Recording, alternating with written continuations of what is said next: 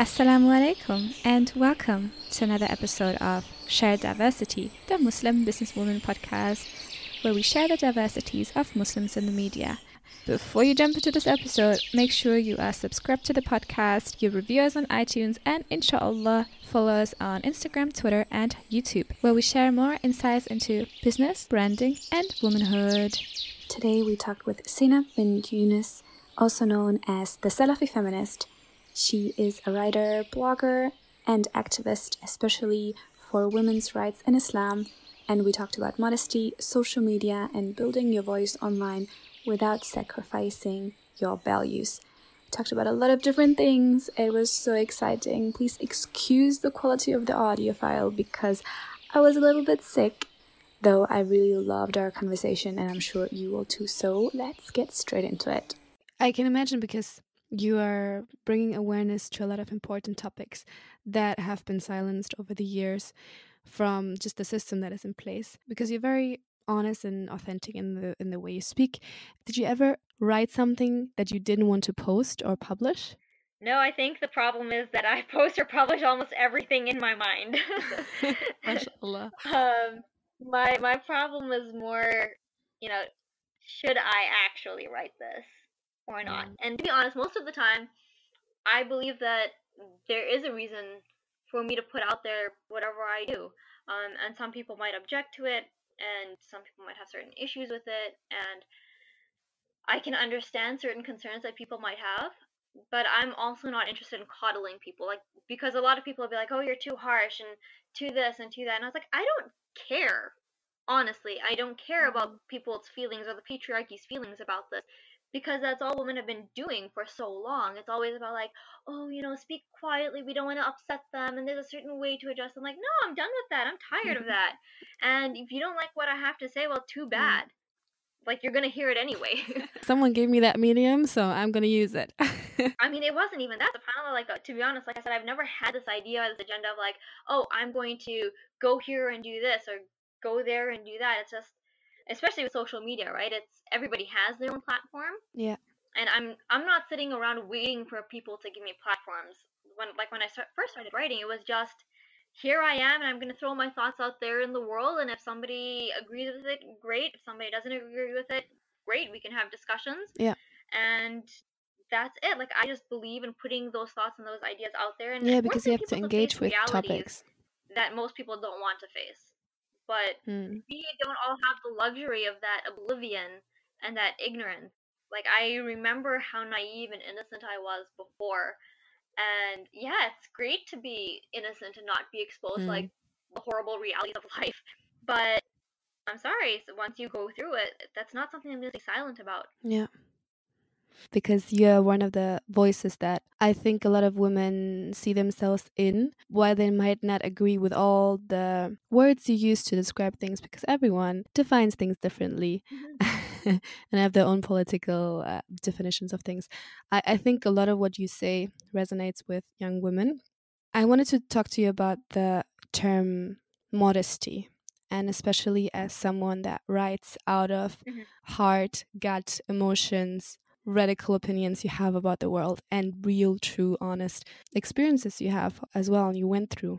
How would you define the term modesty for yourself? For me, modesty isn't about being silent and being quiet and being invisible. For me, modesty comes from having a sense of haya in a spiritual sense. So trying as much as possible to conduct myself appropriately, as in, not engaging in inappropriate interactions with, the opposite gender. Obviously, there's the physical modesty and then there's spiritual modesty. So physical modesty, obviously, like the way that you dress. I personally wear niqab. The general rules and observations regarding hijab and mixed gender interaction, things like that.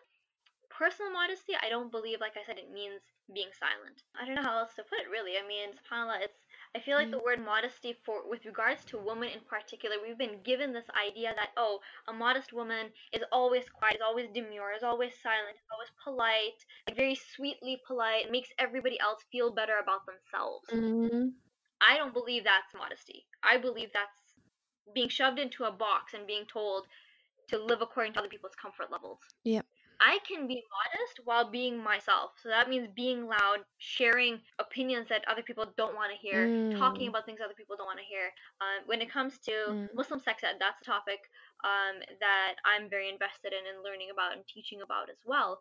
That, I think, my approach to Muslim sex ed is what I believe encompasses the idea of Islamic modesty, which is that you can speak bluntly, openly, and honestly about even sexual matters without being flirtatious, without being crude, without being nasty. It's about conducting yourself in a generally respectful manner when it comes to the conversation at hand, the topic of the conversation at hand. So again, when it comes to Muslim sex ed, being willing to talk very openly about like sexual intercourse, what's halal, what's haram, talking about lowering the gaze, talking about the desires that men and women do have, but again in a very straightforward way. And mashallah, I think your definition is really interesting because I Googled before and I found the definition, which I really don't agree with, but that's just the general definition. Approving the quality of not talking about or not trying to make people notice your abilities and achievements, which is one part of modesty. But obviously, in looking from it from a point of view from a Muslim woman, there's like a lot of different depths to that word and things that we assign to that word that is not like included in this. And what you say is like you can be yourself and you can still be modest and be just respectful. I think my definition would be very similar to yours. It's just like using the beauty that Allah has given you and whatever it is, it's words, it's actions, it's your mindset, it's your opinions, your appearance, of course, as well, and showcasing it in a way that would please him and be worthy representation of the values of Islam. Exactly.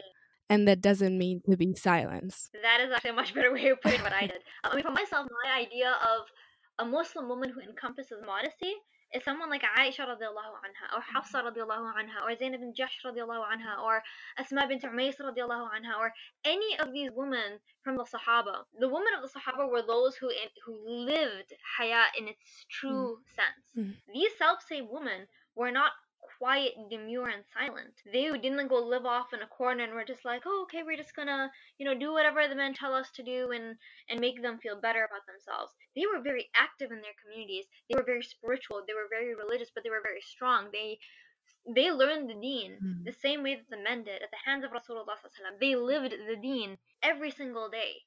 They watched Islam grow. When the ayat of hijab came, and this is something that I always find just like so mind-blowingly amazing, especially when we have discussions about hijab these days. It's almost always in the context of men telling women how we should be and what hijab should mean to us. But when you read the tafasir about the ayat of hijab, when the ayat came down and they were recited to the woman didn't wait for Rasulullah ﷺ to tell them, hey, you need to take this cloth and cover yourself this way and that way and the other way.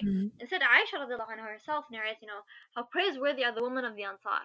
The verses of hijab came and they immediately tore the fabric from their waist wrappers to cover their heads and their faces, as though crows are perched above their heads, right? That's how the wording goes. Yeah. And so for me, what that highlights is these women were so keen on obeying Allah and so perceptive of just spiritual awareness. Like they had this sense of, Allah said this, I'm going to please Allah to the best of my ability. This is what I understand these words to mean, and I'm going to implement it right away. And so these women were the ones who themselves understood hijab to mean a certain thing and they immediately undertook it. And so they covered themselves physically, but they didn't silence themselves in terms of who they were. The hijab, the physical hijab, did not entail silencing their inner voices. Instead, it empowered them further. It was hijab itself, and Sheikh Akram Nazmi talks about this as well. Physical hijab is what gives us the license to go out and engage with the world, because we're supposed to be a part of this world. We are supposed to be engaged with those around us. We're supposed to be active. We're supposed to be aware. We're supposed to contribute. We're supposed to learn and study and teach and do things in this world. And that's part and parcel of haya. It's doing those things in a manner that is pleasing to Allah. And I also feel, because I have that conversation a lot of times with non-Muslims who ask, why do you choose and do you need to, blah, blah, blah, all that normal talk. Imagine you live in a world where we all cover up and we all decent and we all practice it. Imagine what kind of conversations we would have. So much better conversations, subhanAllah. Yeah. Conversations that would not, superficial. Exactly. Look at her, look at him, look at what yesterday and today and da-da-da. It would be just an elevation of the way we treat each other and the way we discuss about things. And I have a question for you, because a lot of sisters come to me and ask me how they can use the opportunities that social media give and the reach that the media has to amplify their voices while keeping their modesty, because some girls, for example, regard their voice as something that they like to hide under the term of modesty, in the way that I don't want to expose it to the male ears, for example, or I don't want to expose too much of my personal life, my name, or the experiences that I have, because that is something that I consider modesty. So for sisters that struggle with this term and like insecurities about what they should showcase and what is pleasing or accepted, what would you tell them of how they can still use media, and especially social media, to showcase their voices and their opinions? I mean, what's great about social media is that you control what you put out there. Yeah, the whole issue of like a woman's voice being out. Personally, that's one of my huge pet peeves. And you know what? I respect those who they might hold out an opinion for themselves, may Allah reward them for their intentions. Personally, I think it's part of what we've been conditioned into believing. And I think it's totally wrong, because there is no Islamic evidence to say that a woman's voice is awra at all. I think it's either a weak or entirely fabricated hadith altogether. So not even in reciting the Quran, for example. So even with that, so when the Quran talks about women's voices, it's not, oh, don't talk to men. It's be conscious and aware of how you talk to men. So not beautifying your voice in a flirtatious manner, for example. And there's a huge difference between the tone of voice that we use with our spouse or really good friends, or when we are being like tender and nurturing and loving and things like that. And then there's a tone of voice that you use with the rest of the world. You're going to be businesslike. You're going to be straightforward. You're going to be very blunt. You can be polite and you can be respectful and whatever, but our voice is not in and of itself aura.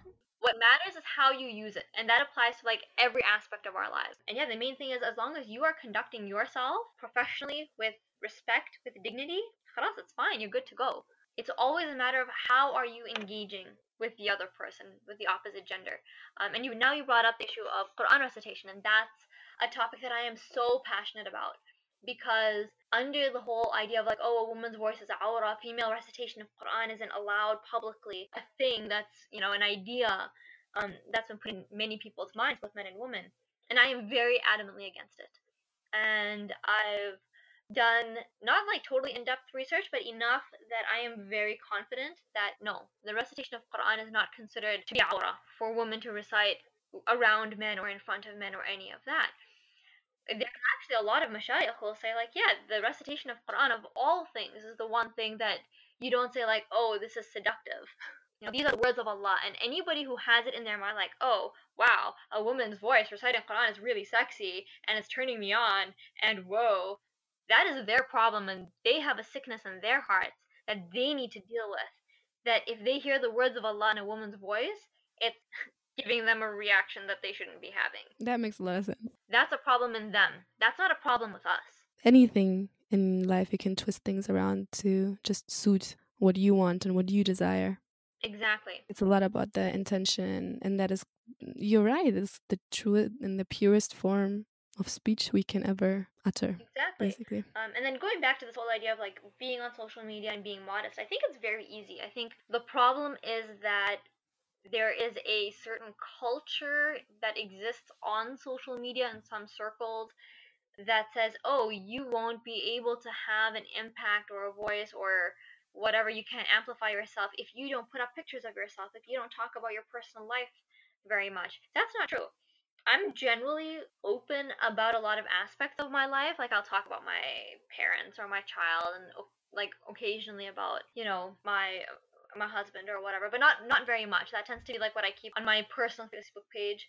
But when I'm talking seriously to others, I personally don't have any problem talking about my divorce, for example, my previous marriage, things that happened there, because those are learning experiences. I'm not sharing those things, those stories, just for the sake of it. I'm not sharing it to get likes. I'm not sharing it to get like pity points or whatever. I share things as I believe is necessary for other women to realize they're not alone, and to make other people realize, like men or those women who haven't experienced these things, to make them realize what sorts of experiences other Muslim women do have. Because a lot of the time their response will be like, oh, well, this doesn't happen. And I'll be like, no, it happened to me. It happened to a lot of women that I know. If we don't talk about a lot of the experiences that we have, nobody will know that this is the reality that we live in. But there's a way that you can talk about these things. You don't have to just throw every little tiny detail out there either, you know. And I think it's really a personal journey. I mean, my husband's a lot more private, so there are times when, you know, he'll ask me not to share certain things, and out of respect for him, I won't. For the most part, like I said, I'm fairly open about a lot of aspects of my life, simply, like I said, for really educational purposes, in order to help others relate to a certain reality or to learn from that experience. Yeah, it's definitely a personal journey, and take it slow. Never feel obligated. That's another thing that I find baffling, where a lot of people are like, well, you know, on Instagram you have to do this or you have to do that. I'm like, no, you don't. Who said that? It's not the rules. Like, just because everybody else is doing it doesn't mean you have to. For example, the whole culture of, you know, Instagram hijabis. And I personally find it extremely distasteful. I think it's very possible for you to be a Muslim woman on social media and not advertise yourself and not turn into a walking advertisement for like every cosmetics company on the planet. Yeah, and if you choose to do it, go for it. But if you don't, you need to know there is another way of doing it. There's a lot of different ways of doing it. I'll be very honest. I have an extreme distaste for the whole Instagram hijabi style culture and the YouTube hijabi culture. I think it's been very toxic. I think it's created an idea in many Muslim women's lives, and young Muslim girls especially, that you're not a cool hijabi unless you dress a certain way or behave a certain way, or like the only okay way to be a Muslim girl is to be like this or to dress like that. And it's just another iteration of female exploitation that makes me really sad to see Muslim women buying into it and perpetuating it. And really, it's like exactly the same toxic ideas that are perpetuated by the fashion and beauty industries. Not to say that there's anything wrong with like makeup and fashion in and of itself, but it has a time and it has its place. But going back to the idea of modesty, like, yeah, I fully believe that part of hijab, part of actual modesty for a Muslim woman, is not exploiting oneself publicly in that way and not flaunting those things publicly in that way. It's not appropriate. And there's a lot of reasons that it's not appropriate. It's not just because, like, oh, fitna for men. It's also because, like I said, more than the fitna to men, I feel, you know, with the whole hijabista, Instagram hijabista, YouTube hijabista culture, it's less about, oh, how are we attracting men, and more about how are we perpetuating toxicity and horrific body image ideals amongst other women and girls. Like, to me, that's a really, really serious problem. And that is the one aspect of Muslim women on social media that I would personally love to see eradicated because I think it has caused so much harm. And you start off from that, and then there's the whole culture of like, oh, well, don't judge me. Oh, you just don't like me because you're judging me as a bad Muslim because I wear makeup. No, that's not what I'm judging you for. I'm pointing out a very valid criticism about, again, the extremely negative impact that this is having on an entire demographic of Muslim women. And we are kind of losing the way of looking at the right role models, because young girls and even women in our age would see these outwardly successful women on Instagram and on YouTube and be like, okay, that is my role model because she has reach and she has, you know, impact and whatever, instead of going back to all these women from Islamic history that we can actually learn from and that we can actually see as our role models, a way to, you know, admire and thrive to be better like them. So I think there's just a whole shift of who are our role models. Yeah, definitely. It's just a cry for representation more than... Yeah, and that's sad to me because I feel like we do have Muslim women representation in a lot of other amazing ways. We just don't give them the same attention. You know, there's female scholars that exist today. We have people like Sheikha Tamara Gray, Sheikha Aisha Wazwaz, Sheikha Shazia Ahmed, Sheikha Safiya Rabit. There's a lot of Muslim women doing amazing things. We've got people like Naima Robert. Yes, please name drop everyone. Yeah, Naima Robert, Megan Wyatt. Gosh, there's just so many Muslim women. Like, my social media interactions, for the most part, and like the women that I follow, like, I don't follow any of these Instagram hijabistas.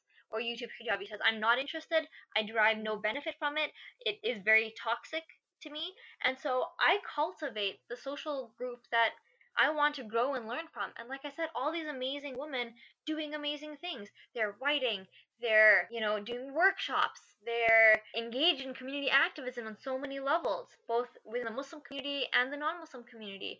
They're studying Islam, they're teaching Islam, they're working on empowering other Muslim women. They're helping create a more positive environment in the masjid. They're social support groups for converts. There are women who are doing so many amazing things, but it's up to us to decide who we're going to take as a role model and who we're going to elevate and who we're going to give that attention to. The only reason that anyone has reach or impact is because other people choose to give them attention for whatever reason. Yes, I just wanted to say that because as a convert, I know that if you go and research on things, and I know about social media, I know SEO, and I know who's going to come up in my search when I look for certain things. There's just not the right people coming up in the search. And that is because we don't elevate the right people. We don't, post amazing things about the right women. We just talk bad about the ones that we don't agree with. And we give them platform where we should have given other women a platform that could actually be role models and be leading people like me that are looking for female guidance and just don't find it because it's not local. In the Western cultures, we are very separated.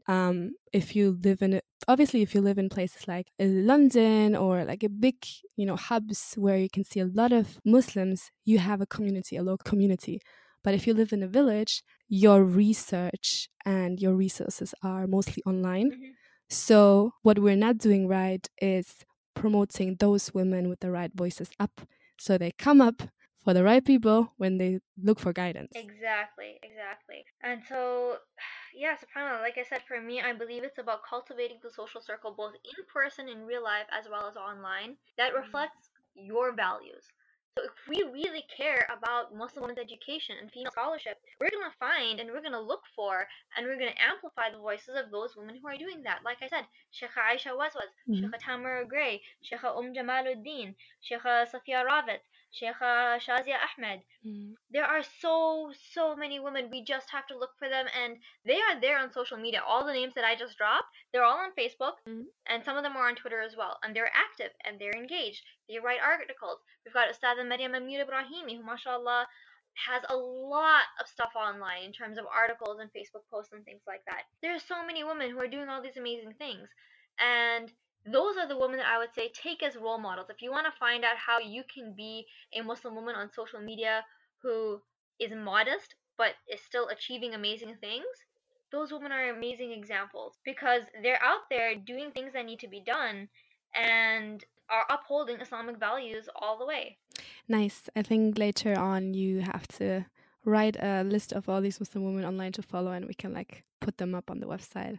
So on social media, inshallah. Yeah, for sure. I've actually put together a list of these female teachers and activists online. It's on my blog, and I repost it every few months on my social media as well. And I can increase the list as well because, yeah, like I said, they're there, they're accessible. Nice, inshallah.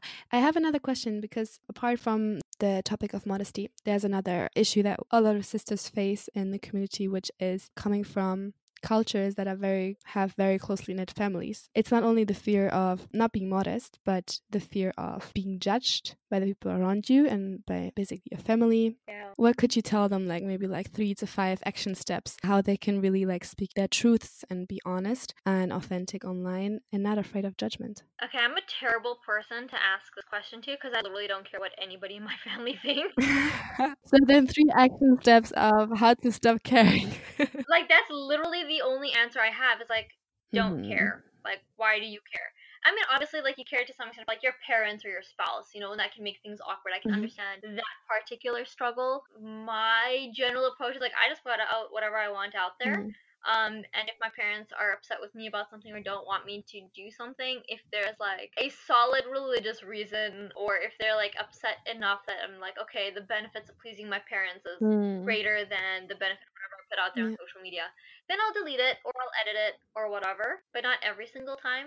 And I'm also kind of lucky in the sense that my parents have a long time ago already been you're your own person and we're just not responsible for you anymore, so whatever.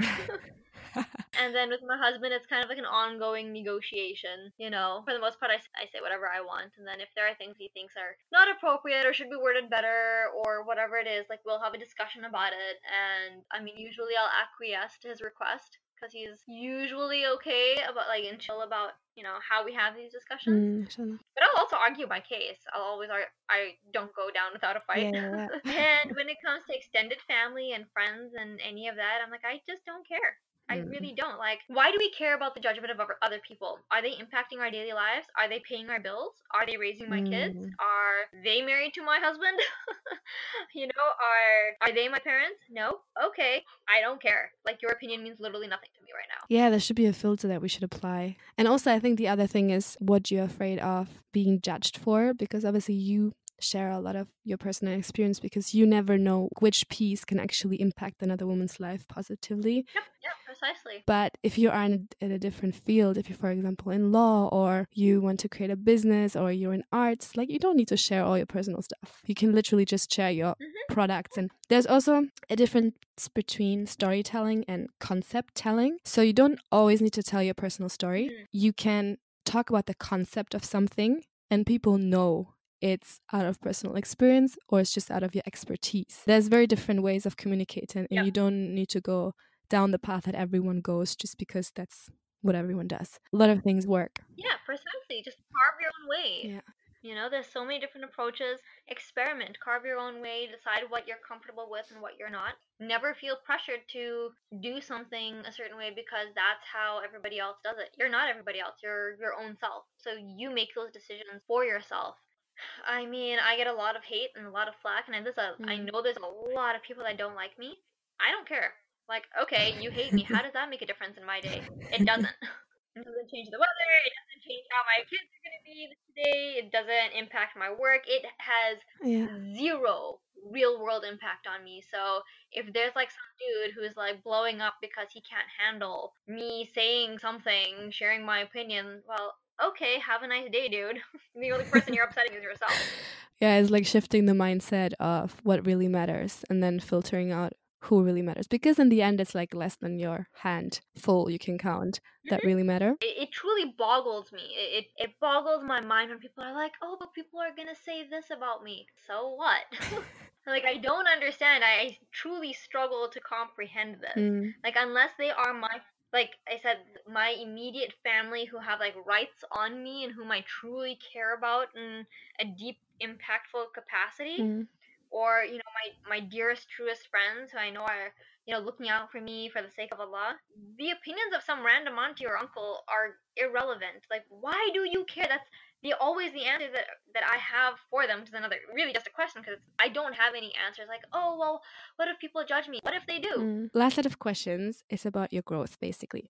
So you do a lot of writing since forever, it seems, and for a lot of different channels, mashallah. What is kind of like your objective or your vision for your writing? The objective for my writing is always, inshallah, to provide some kind of Islamic benefit for others, drawing upon Islamic sources. Again, ayat, hadith, the stories of sahabiyat, female scholarship, that kind of thing, and empowering both men and women to not just to recognize and accept certain realities that exist in our communities, but also going forward, fighting it. What can we do to change it? If we talk about Muslim sex ed, for example, okay, we know that there's a lot of unhealthy ideas about sex in the Muslim community. Now, how does Islam actually look at these issues? How do we change these things for the better? And so that's why for some time I and my mom actually, we were doing a series of workshops in our local communities addressing Muslim sex ed from the age of 0, so like from when your child's a newborn moving onwards. So that's really just focusing on like, okay, sex ed is not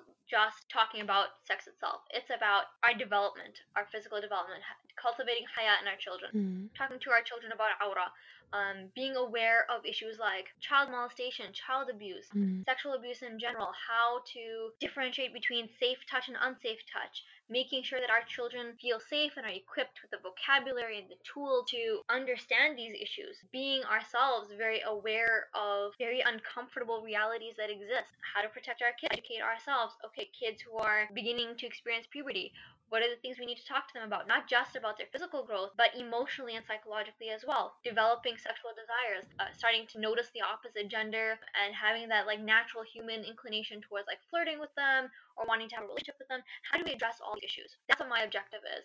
Being able to discuss these matters slowly in detail and providing solutions and being like, this is what we can do. When it comes to, ideas about gender, okay, these are the really horrible, toxic, unhealthy mentalities that we have surrounding gendered issues. What can we do about it? Partitions in the masjid, for example. A lot of unhealthy ideas behind that. It doesn't mean that like all barriers in the masjid are evil. They actually can be very useful at times. I wear niqab and I actually appreciate having a barrier in the masjid in certain contexts and certain areas so that I can relax, that I can remove my niqab and engage with other women and just like be chill and relaxed. There are other times when I don't think a barrier is necessary. I am totally okay and supportive and actually enjoy being able to pray salah in jama'ah in like the same way that Rasulullah and his companions used to do, which is that men were in the first rows, children were in the middle rows, and women were in the back rows. There's something very spiritually invigorating about knowing this is how Rasulullah and his companions used to pray. So being able to tackle all these different issues, not just being critical about things, but providing a new way of thinking about them, dismantling the ideas that already exist, and providing a better, inshallah, more positive solution. Inshallah, mashallah, you're really bringing the discussions into the reality to change things. All the best for it. It sounds beautiful, mashallah. How do you go about to really improve yourself as just a woman, a career woman, someone who wants to improve her projects as well? Like you say, bringing your discussions into workshops and really impacting communities. How do you improve yourself? Like, do you read books? You're listening to podcasts, videos? What do you do? So this is like another one of those questions. I'm like, I'm the worst person to ask this question to because I like don't do any of those things. Like a lot of people are into like self-help and self-development and stuff like that, and I'm just trying to get through my day.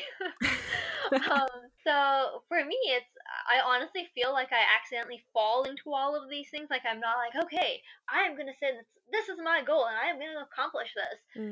I have vague ideas like, okay, cool, I want to do this. Am I gonna be able to do it within this time frame? Probably not, but let me just call together whatever I can. In terms of personal development, it's always, of course, making dua. Like, first and foremost, no matter what it is, always make dua, asking Allah to like cleanse and purify your heart, asking Allah to guide you to that which is most pleasing to Him. Ask Him to guide you to the resources that are going to be most beneficial to you. Dua, and ask Allah to always guide you and to say and do the things that are most pleasing to Him. I do enjoy listening to, of course, like, Islamic lectures, spirituality, things like that. I personally have found that Sheikha Tamara Gray is somebody whom I've learned a lot from just listening to her podcasts. She's got a series called Joy Jot, and that's based on her book of the same name. And I'm not usually somebody who reads the warm, fuzzy stuff and inspirational quotes. Like, I have zero patience for those things. I'm like, cool, great, whatever. But I really appreciated Sheikh Tamra's book, Joy Dots. Kind of like takes things one day at a time. Just like a small thing to think about and just focus on and just being spiritually aware. So her podcast, I've definitely learned from and appreciate that. And just honestly, Islamic lectures in general, whenever I can squeeze them in, whether I'm listening to like Sheikh Anwar al-Awlaqi or Yasir Burjas or, like I said, Sheikh Tamra, Sheikh Jamaluddin, Sheikh Akram Nadwi is somebody whom I feel like I've learned a lot from as well. And just being conscious, just being aware. Be aware and try to make small changes in your life and have people around you who are looking out for you and who do want the best for you. And I'm like this very blunt person who just like kind of runs with whatever is in my brain at any given point, which is not always a great thing. And I have like my parents and my husband who will like always keep me in check. And sometimes I find it really annoying and it's really frustrating and I will fight with them and I will argue with them. But I will admit that sometimes, yes, they're right. And I'll listen to like what their recommendations are or what their advices were. Sometimes they will just plain out tell me like, this is wrong, stop doing it. And I'm like, okay, fine.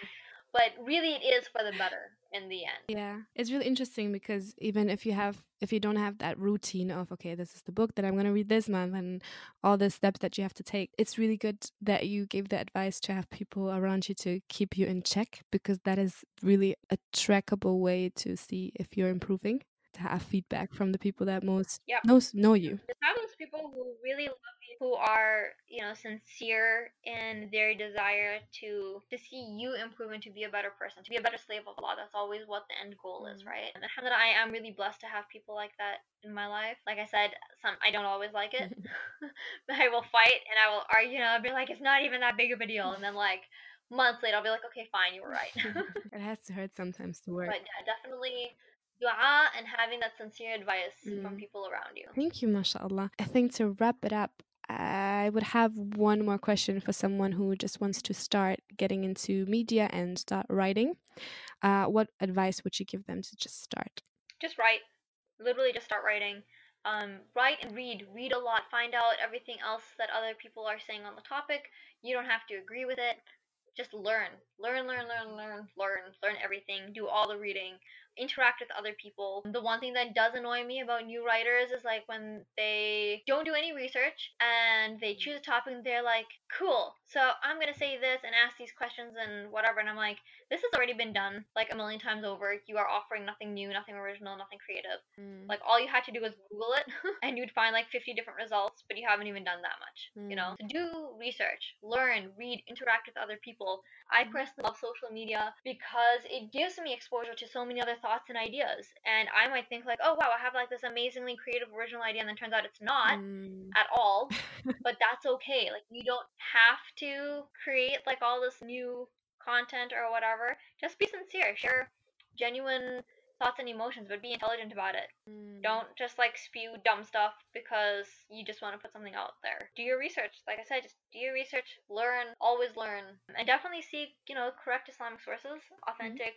I'm conservative, so obviously I'm biased, and I believe very firmly in seeking out those orthodox and conservative sources and learning what they have to say and learning what they've got to teach about these things. And you don't always have to agree with them. I mean, I disagree on so many different things, but the point is that you're trying to learn. You're trying to be aware of what's out there, and you're always genuinely seeking to please Allah and say and do that which is pleasing to Him and that which will inshallah have benefit. Nice, alhamdulillah, mashallah. Thank you. To wrap it up, what top 1 up to 3 questions would you give the listeners that they can answer in the comments below about the topics that we spoke about? So honesty, modesty, speaking your truth, picking the right role models. You can choose whatever question you want to ask. What I would say is, regardless of what the topic is, always ask yourself, what is my intention? What is my intention? Am I being sincere? Am I doing this because I want to please Allah or not? I know a lot of people want to go into social media to have a platform, to have impact. Don't do it for that. That's not what the point should be. The point should never be like, oh, I want to like get 100,000 followers and talk to people. Okay, about what? Why?